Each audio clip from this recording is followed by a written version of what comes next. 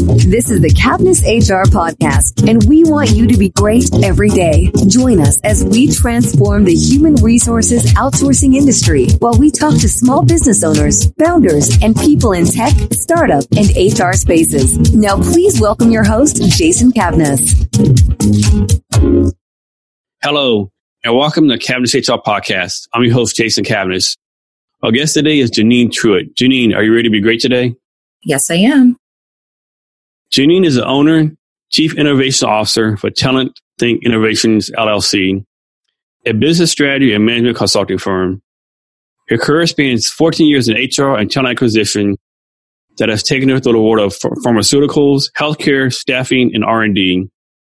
Janine is a dynamic speaker, entrepreneur, and important and respected voice, bringing both a human touch and business savvy to the companies and businesses she works with. It is through the trials and tribulations of her career travels and her passions for business, technology, digital transformation, and talent management that she created Talent Think Innovations in January 2013.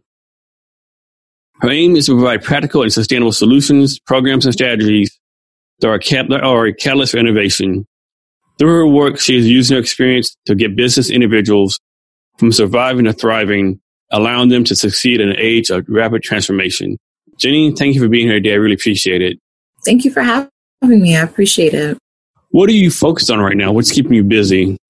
So this year, my focus is really on, I'm trying to apply a more organizational effectiveness, industrial psych lens to what I've been doing in HR. So kind of just getting back to looking at work structures, what's working, what's not working. You know, how does HR need to maybe reposition itself, given some of the realities that we have to look forward to going into the 2020s? And then I've gotten really interested too in wellness, on the corporate wellness side, just recognizing that there's been an uptick in people just kind of talking about how either they don't feel psychologically safe at work, or the fact that they're battling mental illness and attributing that to some of their experiences at work. So I've gotten pretty interested in, what does wellness need to mean in terms of how we're treating our employees, and what kind of things do we need to be doing to kind of facilitate them being at their best while they're at work. So those are my focuses. Janine, I think you do a great job of putting yourself out on social media. Why do you think it's important for us as HR professionals to utilize the social media platforms? I think in general, there's never really been a time in which an individual could just simply hop on a platform and build a name for themselves. So like for me, I was just Janine Truitt, whatever my title was at all of my jobs before I got on social media. But what it's done for me is it's given me visibility beyond the desk, beyond working a desk.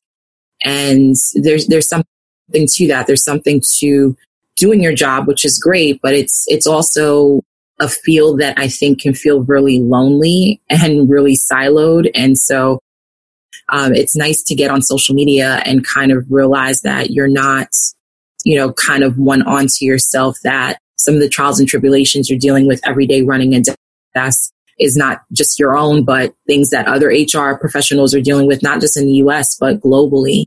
So I think it's a unique opportunity to get out there, to share ideas, to share what's working, to share what's not working, and also kind of brainstorm collectively as an industry as to what the trajectory of HR should be going forward. So, those would be my reasons for them getting on social media, beyond the fact that if you are looking for a job or looking for your next HR job, it's a good way to have people know what you're about, and have a lens for perhaps hiring you, into their next opportunity, their next position. I tell college kids all the time. I tell college kids all the time, you got to be on LinkedIn. Tell people yourself. No one's going to know how good you are unless you tell them. And to me, it's amazing how many college people are not really on LinkedIn like they should be.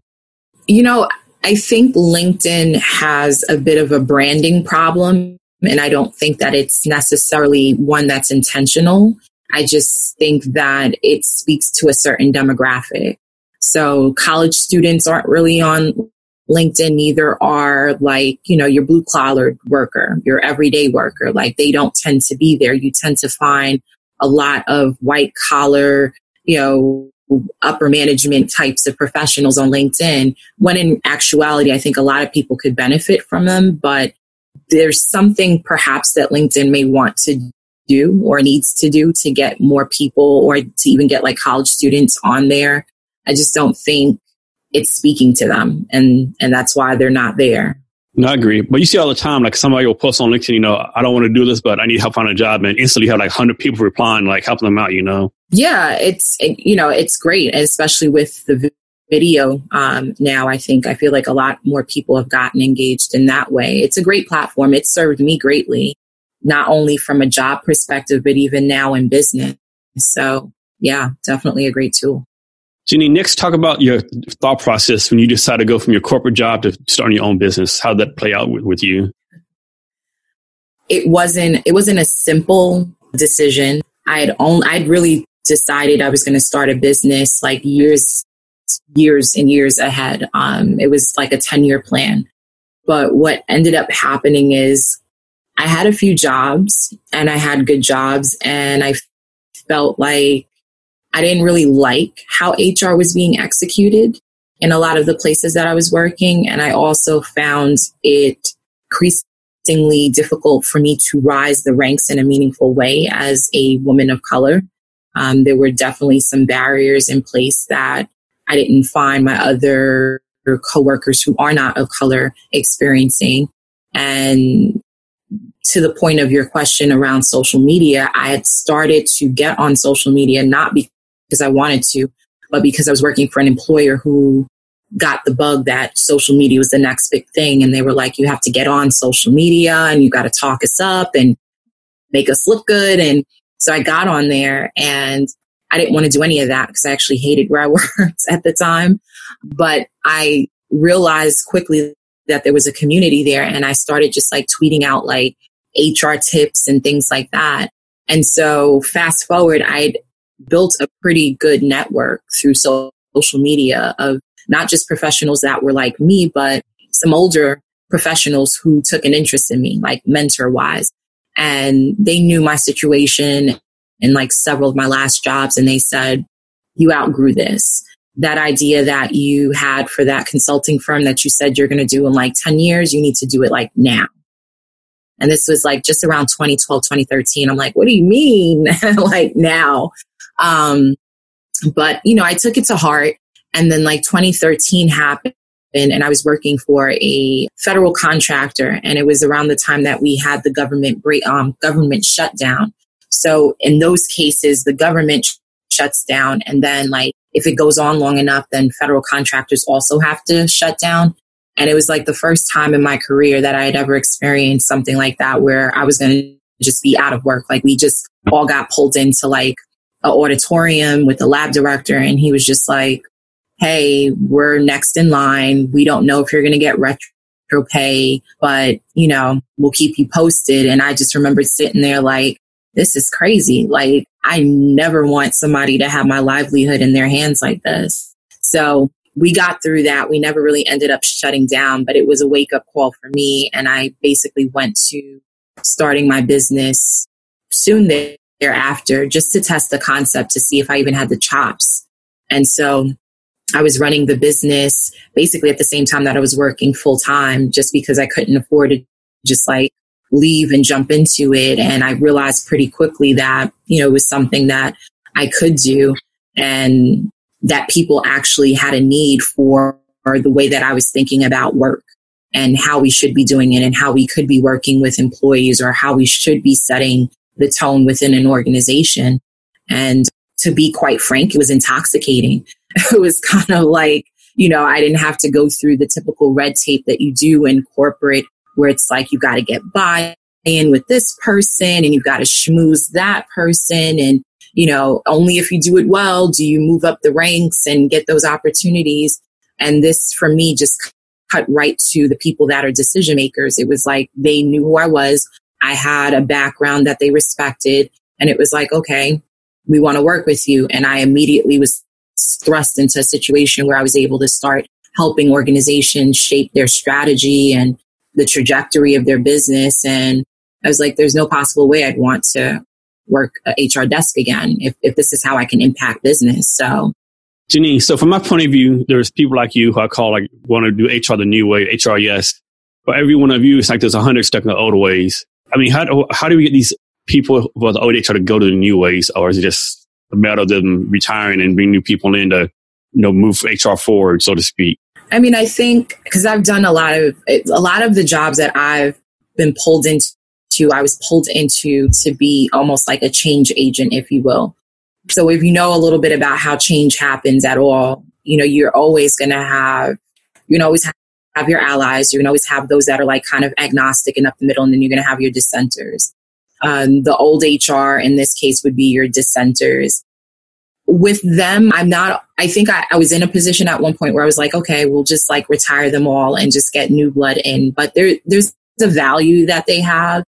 And so I found that sometimes you just need to understand what exactly it is that they're scared of in terms of what that change is, and manage their expectations and manage their perceptions around that.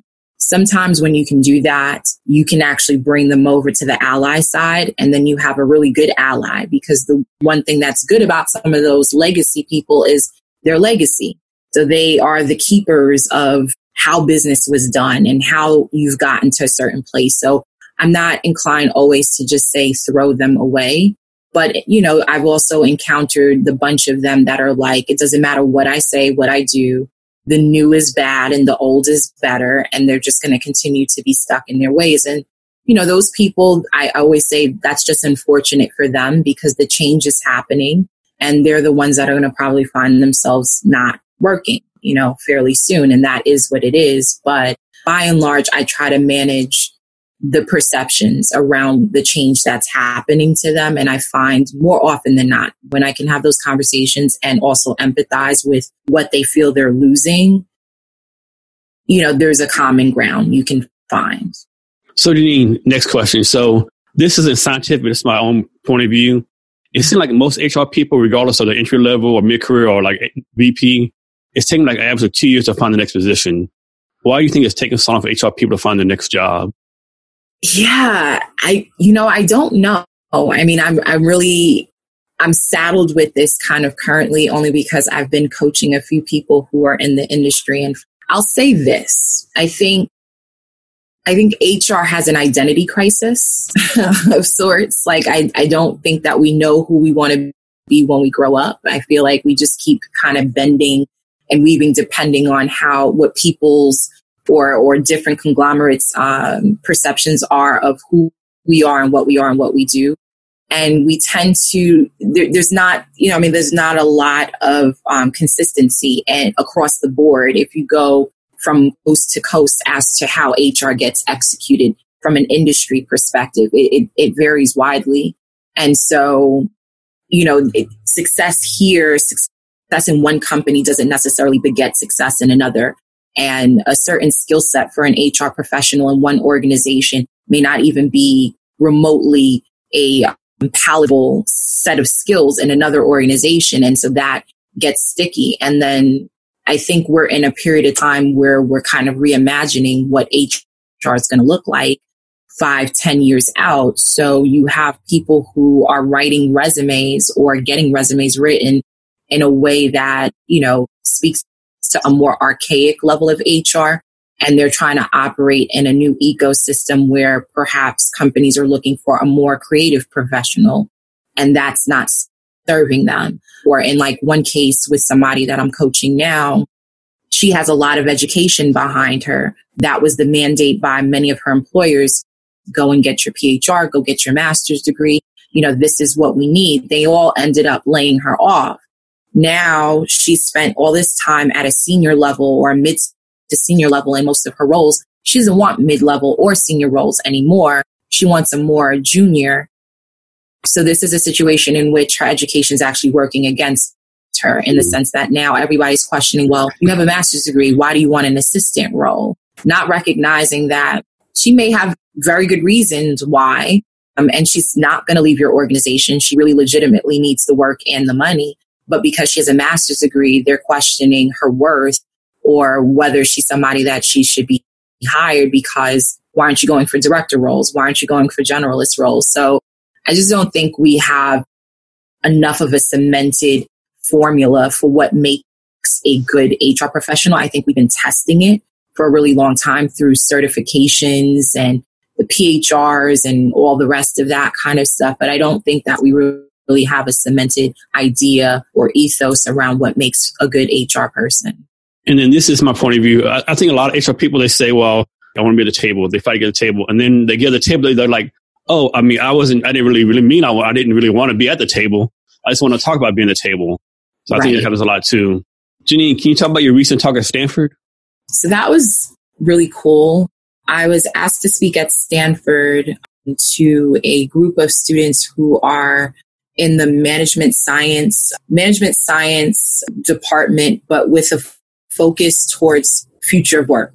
So their future work, they're kind of like part data scientists, but part also looking at how they can better maneuver around the future work. And so the professor had asked me to talk to them about predictive analytics and data, the place of data, like what it means to be a data-driven HR person and why that's important in this time and why it's going to be important going forward. So I did a small talk for them, just kind of illuminating not just the opportunities around data, but also I wanted them to understand what the challenges were around data, because at present we have tons of data. We have more data than we've ever had. And so there's a bit of fatigue and overwhelm around how you actually use that to make good business decisions. And so I thought it was a good point of view to share with the next generation of HR leaders about what the opportunity is for them. It's not so much about getting the data. We've got the data. It's more or less, how can we get HR people to a point where they can actually look at data and extrapolate the different narratives that they need to be looking at that are pertinent to the business, and then being able to take those narratives and kind of spit that back at leadership in a way that leadership understands, okay, these are the action items. This is the trajectory we need to be on. So it was very cool to be called to an organization like Stanford. Of course, I didn't go to an Ivy League school, so it was kind of like, okay, that's pretty cool. And the students were super smart and very curious, which is nice, which is something that I think we lack sometimes in HR is curiosity. I think we don't think we have as much room to be as creative as we'd like to be around how we're doing what we're doing for an organization. And so it was nice to be thrust into a situation where the students were just like, one, excited about the work and the industry, but also coming to it from a place of curiosity, like what's possible, what's my place in it. Janine, so you have quite a few speaking engagements coming up in 2019. Can you tell about how speaking has increased your brand, increased your business capability? Speaking it's important. So I think we talked about this when we met at the summit, Jason, about how we're both introverts. Yes. Right. And so it's so hard for people to understand when I tell them that is truly who I am. But I've learned that putting yourself in that situation to speak can be really advantageous to your business. And so, for me, it's a fertile test ground to test the things and the models and the methodologies that I'm using in my business every day. So I'm taking in clients, I'm working with clients through complex HR issues, business considerations. And, with that, I've had to develop like methodologies, ways to kind of lead them down that thinking process. And so it's nice to take those. It's good when you know it works for your client for obvious reasons. But sometimes you want to be a bit of a scientist and test it in a bigger arena to see if it sticks. And so I find that speaking is a good way for me to kind of put those ideas out there, any ideas I'm flirting with or tried and true ones anyway, just to kind of understand, like, does it work for people? Does it seem reasonable? And if not, what are the true pain points so that then I can come back and start building some other things, that would really cater to my customers. So I find that as much as I'm teaching people when I hit a stage, I'm also learning from them as well because, I'm hearing them. They're asking questions. They're coming up to me after the talk and wanting to have side conversations. And those things are super illuminating, especially when you work for yourself. I don't work with anybody anymore. So it's just me, so it's almost like it's nice to kind of get out of, my silo, if you will, and kind of talk to people and get like a real time perspective. But, just on a very basic level, putting yourself in a speaker role, you immediately elevate yourself to, a subject matter expert, so long as you're good at what you're talking about. And people respect that. And they're much more likely to patronize your business when they've seen you on that stage or in that light. Janine, next, can you talk about a time you were successful in the past, where you learned from your success and where we can learn from the success you had in the past? A few years ago, I had created an academy with a colleague, now friend of mine, to help moms who had been displaced from work, but, had kind of been out of the workforce too long to really just re-enter it without some reskilling. And so we had created an academy to kind of help these women get reskilled so that they can, one, either start a business or go back into the workforce. So I'd done that for like 2 years. And then I realized in running it that we had done it for like 6, and there were women that just were wanting more from me. And so I created like this kind of like almost like an accelerator, if you will, that went on for like 4 weeks, where they would get like one-on-one coaching with me, and I'd kind of talk them through their specific plans for whatever it was they were going to do. And it was good, but it went on for like 1.5 years, and then, it was done. And I always had like an aspiration to see that be a thing for women of color in specific, largely because I think we just get forgotten in the workforce. And, it's kind of like trial by fire in terms of how we learn and how we get developed and how we move up the ranks. So at the time, there just wasn't a time and place for it. Like I just think the timing of the concept just wasn't there. It was only just really working within this group of women that I had the privilege to work with. But fast forward to like last year, I run a live stream show every Thursday, and I was talking about something around women and upward mobility. And suddenly they were like, there was a few women on the show that were like, yeah, I would love to like just work with you and learn with you. It would be great if we could just exchange ideas and do it like in this like really protected environment where we wouldn't be judged and we can still learn and, kind of get our skills up. And it just occurred to me that I had a framework already, which was this thing that I had done. And so I told them, give me a few weeks. And I basically went back to the framework and looked at it, and I reworked it. I put out an intake at the end of last year, just to understand from them like what their specific learning objectives and needs were. And I thought I was going to get like 5 women. I ended up getting like 14 women to mentor, and kicked it off in February, a 7-week program where it's completely on my platform. I do one call with them a week. We do like a video call, and I do a presentation. All the topics they're getting it based on things they basically said that they wanted. So I took a poll, and whatever the poll said is what I created the content around. And so we're like in week 6, we just did week 6. We have like one more week. And it's just been so refreshing because they're all professional women. They're all so grateful for the feedback and the coaching. They would have never gotten it in their respective places of work if not for this thing. And I feel like I've created a safe space for them to come and not be judged about the stuff they're seeing and enduring in the workplace. So I'm really proud of it. It's called the TT Power Circle. And yeah, I'm hoping I've gotten some insights from other people that have seen them talking about it, that this is something that needs to be duplicated elsewhere, whether it's in organizations or other places in the world. And so I'm open to that. But it's one of the things I've done of late that I think I'm really super proud of. It's not like 100 people, but for 15 women, it's everything. Just imagine the impact you're making on those people, though. I mean, that's a huge impact. It's been good. Yeah. Janine, next, talk about a time you failed in the past, what you learned from this failure, and what we can take away from this.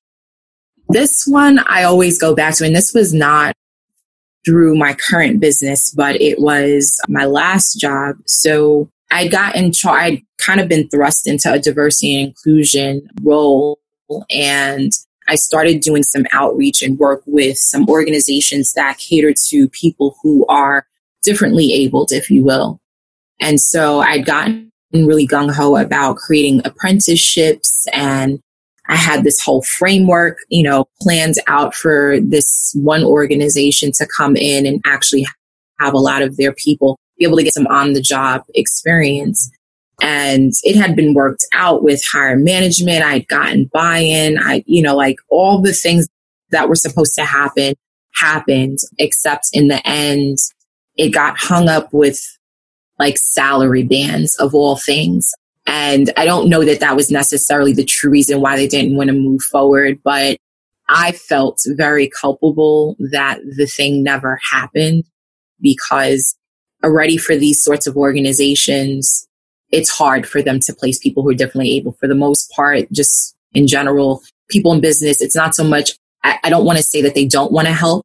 I'll say that they're afraid of it. I think they don't know enough about what it is to be a differently able person and how important it becomes to have meaningful work in that situation. And so they just shy away from it. And if there's not anything legal on the books that says they must hire those people, then they just don't, because it's just easier to hire able-bodied people.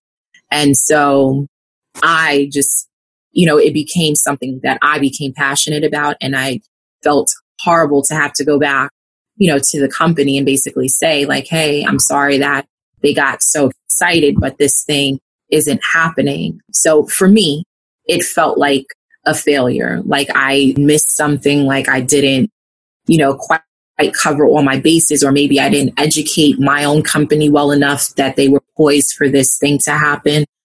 But luckily enough, it's a failure. And then I always see failures as a way you learn. And so, I just learned that even though I have the heart for certain things, doesn't mean the organizations I was serving had the heart for it. And those are two different things. And I only came to realize that when the actual client that I was working with just cut me that slack and held that space and that grace for me. They were like, we know you tried, we're not holding you accountable. You tried, and this is what it is. But, for me, understanding how important those opportunities were to their consumers, it felt like failure at the time, but I certainly learned from it. Janine, I understand you have something for our listeners today. Yes. So for anybody that is interested in their career coaching, or if you are a leader already in a leadership position and you want coaching on, how to take your next step, or where you should be looking next, or what you should be doing, I'm offering a free 30-minute coaching session. So hopefully you will take advantage of that, and I'd be happy to work with you. Janine, can you give us your social media links about yourself and your company so people can reach out to you? Sure. So I'm at Czarina of HR on all platforms. That's CZARINA of HR on all platforms. I'm on IG. I'm on Snapchat, Twitter, LinkedIn. You can connect with me on LinkedIn and on Periscope as well every Thursday, 10 p.m. for Ask Czarina Live. And for listeners, we'll have the links to her, all her social media links on our show notes. You can find the show notes at www.cavnessHRblog.com. Janine, we're coming into our talk. Can you provide our listeners any last minute wisdom or advice on any subject you want to talk about? If we're talking about HR, I would say that, this is a really, despite some of the negative talk that there always is about HR and HR professionals, I tend to look at it with optimism. I think that we're in a really exciting time in HR where we have the ability to rethink how we serve the organizations we serve and really be looking at the world of work in a really different way. And so I would encourage you, if you're in HR or in leadership or whatever you are, however you affect the organization, really be looking at this entire time with optimism and thinking about the unique way in which you can contribute to the greater good. Janine, thank you for your time today. I know you're a busy person, do a lot of great things. So thank you very much for being here today. Thank you for having me. This was awesome. And to our listeners, thank you for your time as well. And remember to be great every day. Thank you for listening to today's episode of cavnessHR. For more exclusive content, as well as your free copy of HR Laws, be sure to visit cavnesshr.com or connect with us on Twitter, Instagram, Snapchat, and Facebook at cavnessHR. Thanks again, and be great every day.